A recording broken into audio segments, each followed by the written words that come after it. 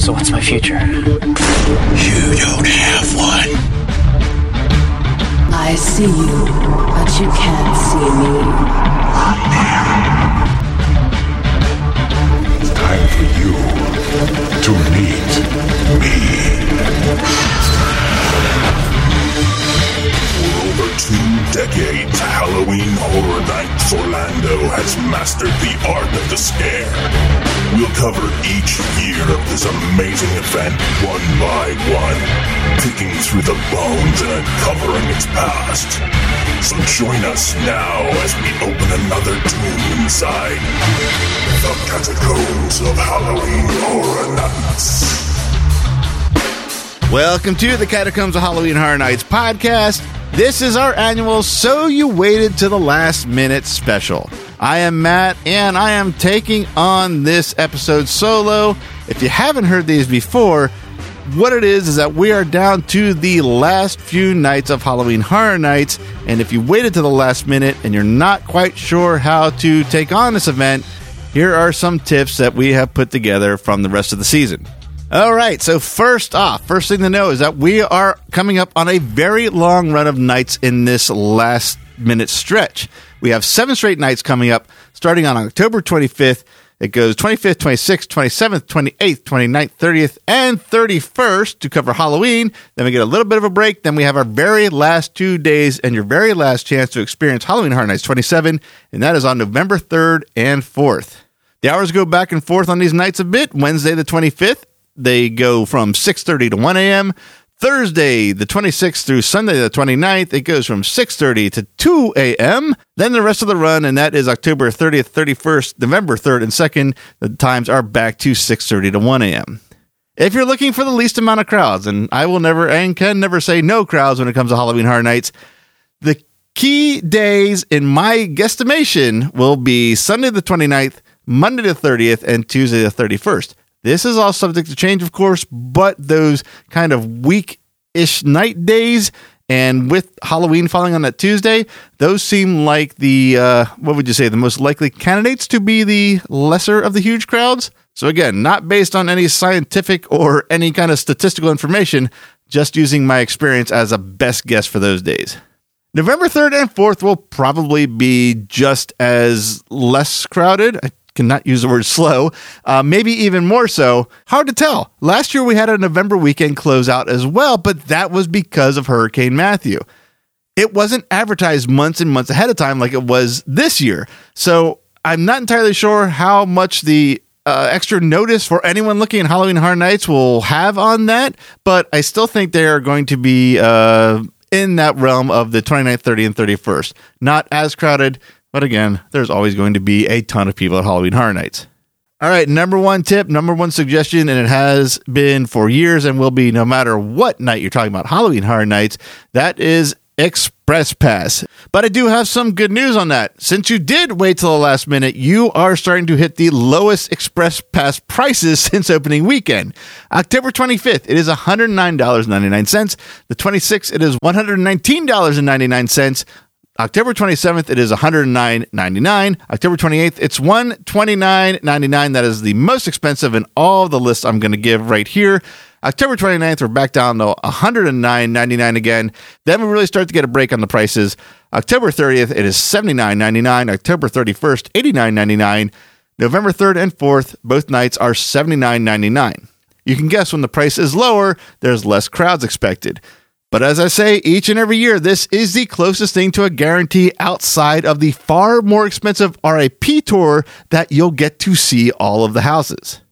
In fact, this year, on our NEOZAZ night, we did our first 3 houses without Express Pass, hitting them right away, leaving us the option for repeat visit to those houses with Express later that night when things got a lot busier. And that leads to my next big tip outside of buying an Express Pass. If you're already in the park that day, and why not, you can wait in one of the Stay and Scream areas prior to the start of the event with your Halloween Horror Nights ticket. The 2 areas are Springfield and Finnegan's. These are 2 distinctly different early access points.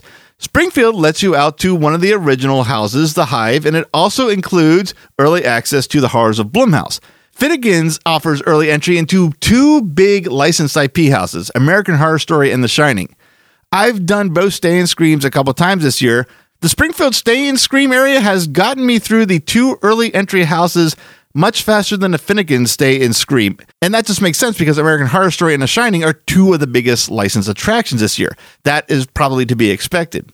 I prefer Springfield because after Blumhouse and The Hive, Scarecrow the Reaping is usually open or going to be open in a few minutes, kind of making Springfield almost an unofficial 3-in-1 early entry start. I do want to state here that everything I've said is said with the caveat that the opening of any of these houses early is subject to change by Universal Studios at any time. So, all right, there are the big tips on how to make sure you see everything or at least get a jump on them. Let's talk about what to see if you are at that last minute point and pressed for time. Let's talk about the scare zones. First scare zone I will talk about is Altars of Horror. Also known as many things, but one thing, the selfie scare zone. If you're not doing Stay and Scream and entering from the front gate, this one is worth heading to by going straight through the gate and into the park and seeing it along the way. Assuming you don't have a particular goal in mind to go off to the right anywhere, you can take the time to go through this, see everything that you need to see, and then go on with your night. If you do all the houses, you're going to see everything in this scare zone. This is the chance to take pictures with the characters. Otherwise, there's nothing here that you're not going to see somewhere else through the night. Next up, Invasion. If there's one we're seeing with the sun up and the sun down, this is the one. There's aliens crash landed on one side, military on the other. It's a fun scare zone. If you can, go through this in the daylight and definitely come back at night to see all the great lighting effects they have for this scare zone. If you can't see it twice, then make sure your one time through it is at night. That is the best of the two by far. Next up, Trick or Treat. Another one you could do during the day, but this is without a doubt meant to be seen at night. It is absolutely gorgeous. You don't need to be familiar with the movie at all to enjoy this scare zone. And if you don't know about this little trick, there is a path outside of the scare zone along the lagoon that gives you some phenomenal photo ops of this scare zone. When you go through the scare zone, on the lagoon side, there's two pillars with globe lights on top of them. And those lights are actually usually off, but you can't miss them if you're looking for them. That's the entrance to the path. Take a minute to go down that path. You won't be sorry. That leads us to Festival of the Deadliest.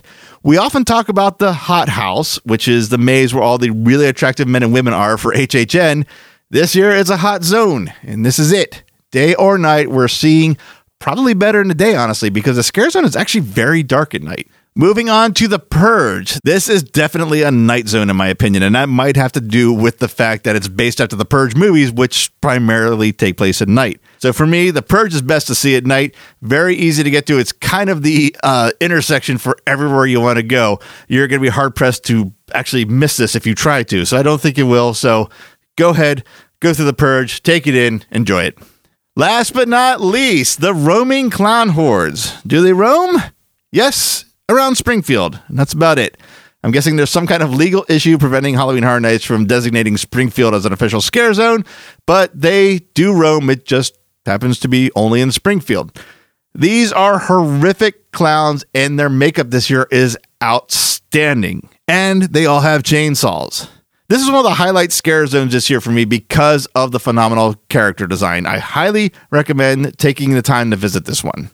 All right, let's move on to mazes. From the point of view of waiting till the last minute, our paths that we have talked about over the years on our podcast to visit the mazes are pretty much out the window this year in a sense, because there's been an interesting change in the layout of the entrances and exits this year. They've, in a sense, grouped together some heavy-hitting pairs. And by grouped together, what I mean is that you go into one house, experience it, you come out of the exit, and you come out either next to or very close to the entrance of another house.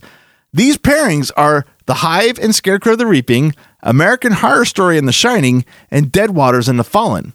I actually really like this change because you can experience two really exceptional mazes without having to traverse across the entire park. And really, there's no bad choice for these three groups. If you're a licensed IP fan, American Horror Story and The Shining's for you. If you want the shit scared out of you, The Hive and Scarecrow the Reaping is where you need to go. And if you want to see some of the most visually stunning houses of this year or any year of Halloween Horror Nights, Dead Waters and The Fallen has you covered. It's all really up to what you want to experience, and like I said, there's no bad choice. There are 3 more mazes, of course, 2 of them in the proximity of these groups. The Horrors of Blumhouse is a stone's throw away from the Hive and Scarecrow the Reaping, and Saw, the Games of Jigsaw, is not too far from American Horror Story and The Shining, as well as The Fallen and Dead Waters. That leaves Ash vs. Evil Dead. Poor Ash, he's been tucked away as the only entrance in the Kid Zone area this year. But on the plus side, because of that, the wait times have been insanely low every time I've gone this season. Chances are, if you're pressed for time, you'll be able to fit a run through Ash vs. Evil Dead in just about any time of any of the nights with no problem. In fact, on my last visit, the express line was longer than the regular line. It was barely longer. We're talking 2 or 3 people, but technically it was still longer by the time I caught up with the back of the express line. One big caveat to that. The exit queue line for Ash might be the longest exit queue line in the history of exit queue lines. At one point, you might think you've made a wrong turn. You didn't. It is that long. Of course, with the scare zones and mazes, there are shows this year, 2 to be exact. Bill and Ted's Excellent Halloween Adventure and Academy of Villains Afterlife. Of course, getting to, sitting through, and leaving a show takes time. So what is your best bet in this last-minute situation? It's a no-brainer. It is Bill and Ted. Sorry, Academy of Villains, but this is the last ever Bill and Ted show for Halloween Horror Nights. That is some super tough competition. If you only have time for one, it has to be Bill and Ted's Excellent Halloween Adventure. You will not have another opportunity to see this show ever again. So do not miss it. It is literally not only your last minute, but your last chance to see this show. Food and drink. We always talk about food and drink in the last minute episode. Food this year, I'm going to say, it's been a little lackluster, I'll be honest. On the plus side of that, I've not waited long for anything that I've gotten food-wise, so that's a plus when you're managing your time. There are a few highlights to mention, of course. Twisted Taters, of course, over by Transformers. It is a staple of Halloween Horror Nights. It's a staple of NEOZAZ, staple of the podcast. You've undoubtedly heard us talk about them many, many times. There's Donuts on a Stick over in the New York area just before the Purge. That's a new addition as well. It delivers on its name. They're donuts and they're on a stick. If you need a sugar rush, it's a good grab-and-go option for that. Pizza Fries. This is over in the kids' area. You'll find it on your way to Ash vs. Evil Dead. This is the big addition to the event this year. I've had them. Not bad, but not something I've run back to try again. If you're curious, I'd say try them. Again, not bad. One issue to consider, though, it's not a real grab-and-go. It's a dish. You kind of actually have to sit down to finish it, so it will stop you for a few minutes. If you need the break and you need to refuel, this is probably a pretty good option for that. Drinks. All right, that's probably what people are paying more attention to from us than anything else. Let's talk about beers. It is Dufftoberfest over in Springfield. This is the limited edition Marzen in Springfield that is pouring during Halloween Horror Nights, at least while supplies last. Fingers crossed that I can get to the end of the event with a Dufftoberfest in my hand. If you do get one of Duff Gardens, make sure you take just a second to raise your cup towards the street between Duff Gardens and Moe's and congratulate my sister and co-host Karen and her now fiance Kevin on their engagement that took place at Halloween Horror Nights in Springfield with a full horror clown chainsaw salute. More on that in an upcoming episode. Continuing on with beers, there are no event beers this year, but there is an interesting choice of brewer to feature, Red Cypress Brewery. They're serving Spook Hill Pale Ale on tap and Devil's Chair IPA in cans. This is a really interesting choice because both are really strong and bitter beers. I was incredibly happy to see that. I've been enjoying Spook Hill and Devil's Chair for probably over a year now, but they are some strong hoppy profiles. I was surprised to see them at all the bars. So if you're a hop forward beer person, try one or both because they are excellent for that. If you're more of a kind of balanced or middle of the road, this might send your taste buds for a little bit of a loop. They're a bit of a palate wrecker. There's also a pumpkin ale again this year. This year is provided by Shipyard Brewing. It's the Shipyard Pumpkin Ale.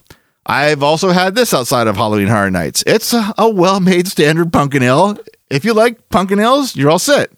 There's also Fat Tire and Bud Light on tap at most of the bars, and maybe a couple other at the bigger bars. I honestly don't make it past getting a Spook Hill draft, so I'm not entirely sure. But the ones I listed are absolutely at all the bars I have visited this season. We, of course, cannot cover drinks without mentioning the signature drinks of the year. There are 3, technically 2, but well, let me explain it. First, Liquid Fear. It's vodka, cranberry juice, and lemonade. Then there's Liquid Courage, which is tangerine rum, orange juice, and Sprite. Then that third, I say with a question mark, or said with a question mark, is Midnight Madness, and that is a 50-50 of both. And in this case, unlike Halloween Horror Nights 26, they're not mixed together. They feature a square cup that is split down the middle. Half of it has Liquid Fear. The other half has Liquid Courage, and there's a twisty straw that forks off halfway through. They put in the cup so you can attempt to sip one side or the other, or drink them. I think you're supposed to drink them both all at once. It took me way too long to finally taste these drinks this year, but I did. And I did a live recording of that tasting. So here's my live recording and my live reaction and first-hand account of the signature drinks at Halloween Horror Nights 27. All right, I am here with a live review of the signature drinks, or the event drinks, whatever you want to call them, for Halloween Horror Nights 27. Long overdue, not only review, but tasting for me. I have not had... Oh, that's not true. I haven't had the one yet. I did have one at the media event, which I just realized. I was going to say I haven't had any, but that's not entirely true. But I kind of forget what it was, because that was weeks ago at this point. So I am right outside the Purge. The auction is starting, which you can probably hear in the background. The signature drinks, if you don't know what they are Liquid Fear, which is a vodka cocktail with cranberry juice and lemonade, and Liquid Courage, which is a tangerine rum cocktail with orange juice and Sprite. And then there is the Midnight Madness. They have a unique cup this year. It's a square-shaped rectangle with a split down the middle where they can put half on one side and half on the other.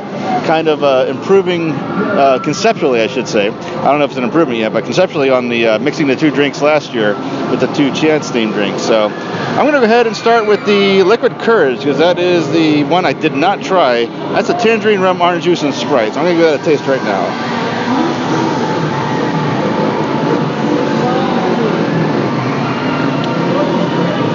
Okay, well, I will say the predominant... There's some motorcycles coming by for the it's the auction. It's the bread truck with the people that are going to auction off. So the predominant flavor in there, definitely the hard citrus of the orange juice, and then followed up with the liquor, and maybe the Sprite taking the edge off the liquor, but definitely a citrusy taste on that. So now I'm going to try the Liquid Fear, which I've had before, but it's, again, I'll recap, vodka cocktail with cranberry juice and lemonade.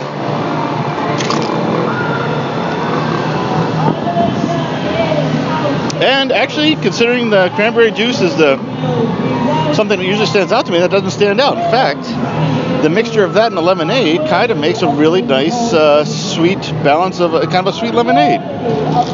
Actually, I'm surprised I like that better, because I just don't like cranberry juice. I'm going to taste that again. Yeah, I really like that.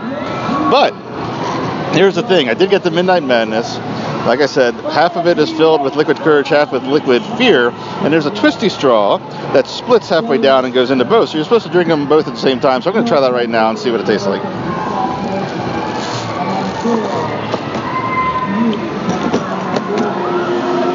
Well, it's not as repulsive as I thought, but it is not that pleasant.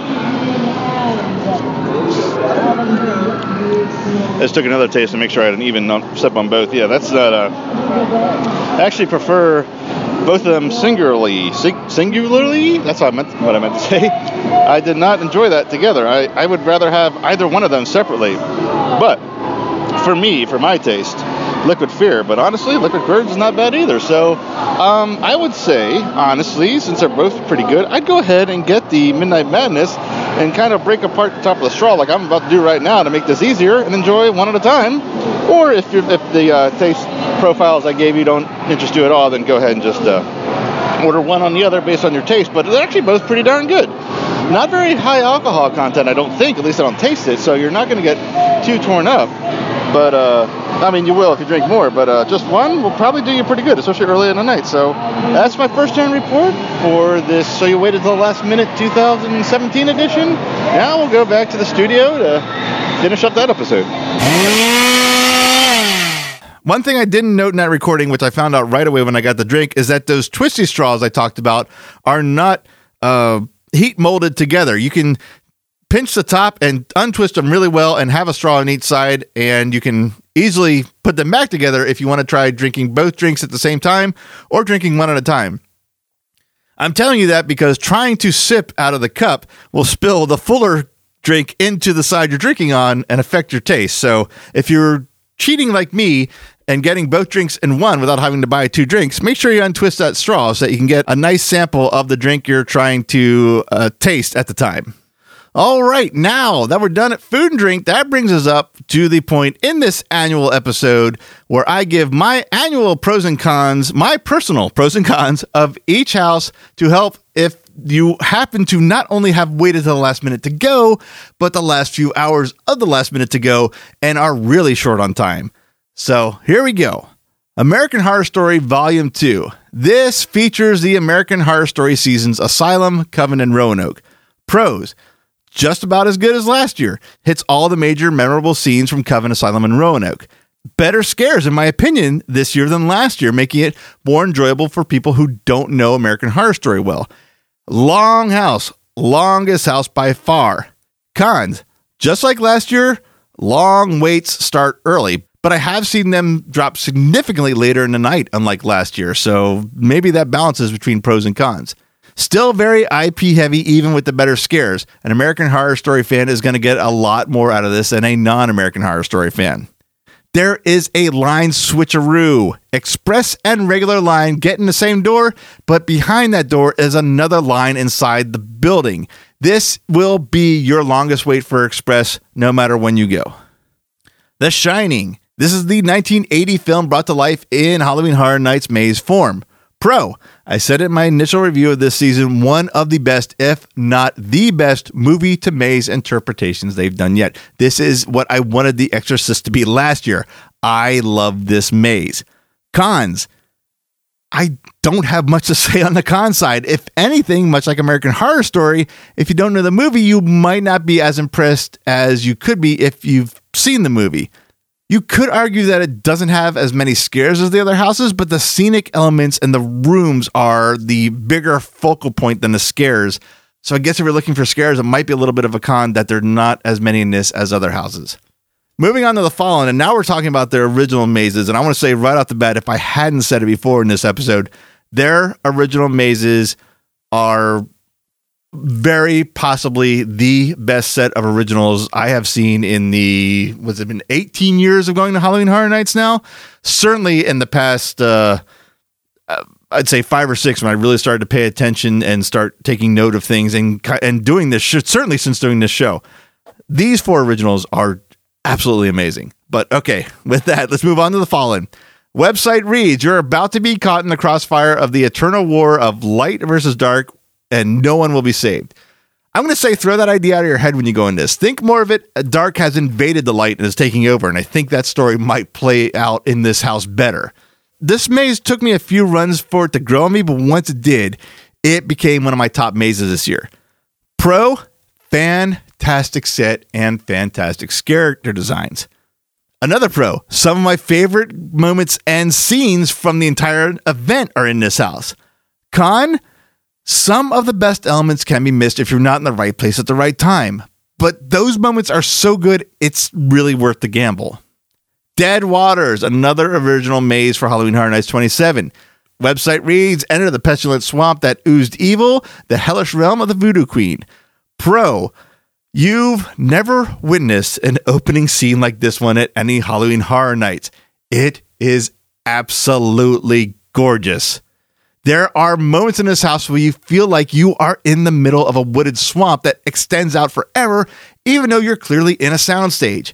Cons, not the scariest house, but this one doesn't need to be. It is just so great to look at and experience. It's one of the most immersive worlds they've created in a maze at Halloween Horror Nights.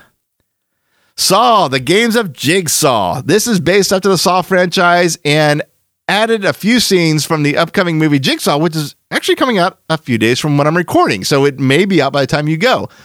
Pros, great recreation of some of the most memorable puzzles from the Saw movies. I don't think there was one that I saw that I questioned was from Saw. So even if they weren't direct copies, even if they were interpretations, they fit so well with what the Saw franchise has created. It works really well in this maze. Cons, there's a large character concentration from Saw 3 and up, so if you're not a fan of the later installments, this one might not be for you. Ash vs. Evil Dead, another licensed IP based on the cable series Ash vs. Evil Dead. Pros: fun house. I laughed out loud my last run through this at something one of the Ash characters did. A lot of great scenes and recreations from the show, and one of my favorite elements near the very end of it. Cons: it could be one of the pros from a different point of view. A lot of great scene and recreations from the show. If you don't know the scenes, you might not get the full joke. But a bonus pro after all that, as I mentioned before, it's tucked away in the kids zone and the lines are usually ridiculously short all night for this maze.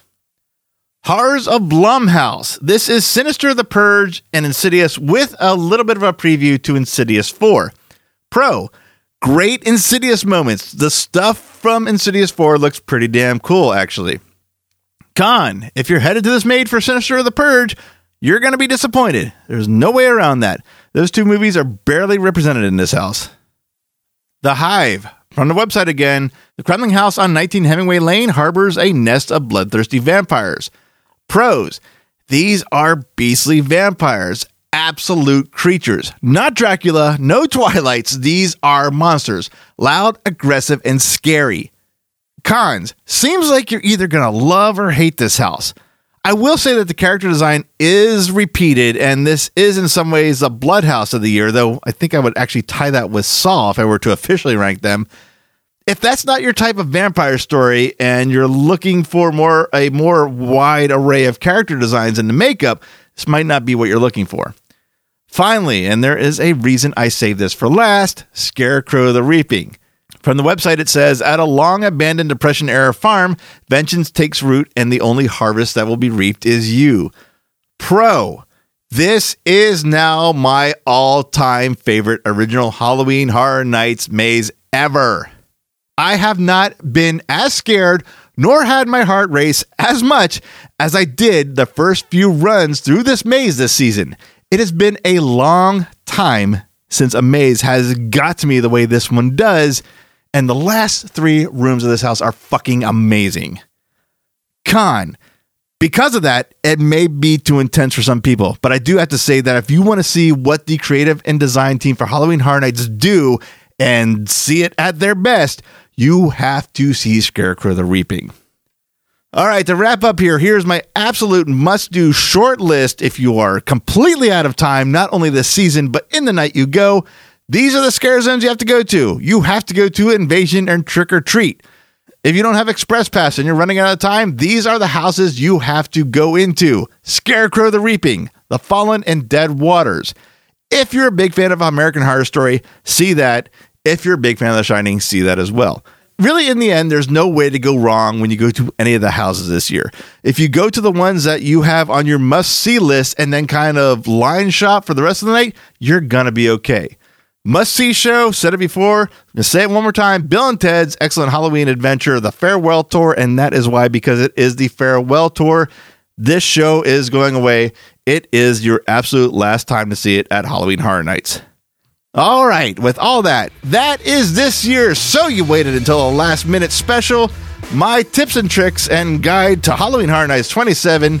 I'll be there a fair number of nights these closing weekends, including the last 2 nights, November 3rd and 4th. If you don't already follow NEOZAZ on Twitter, check out that account. That's where I post the nights I'm there, where I'm at, and post most of all my Halloween Horror Nights related social media stuff.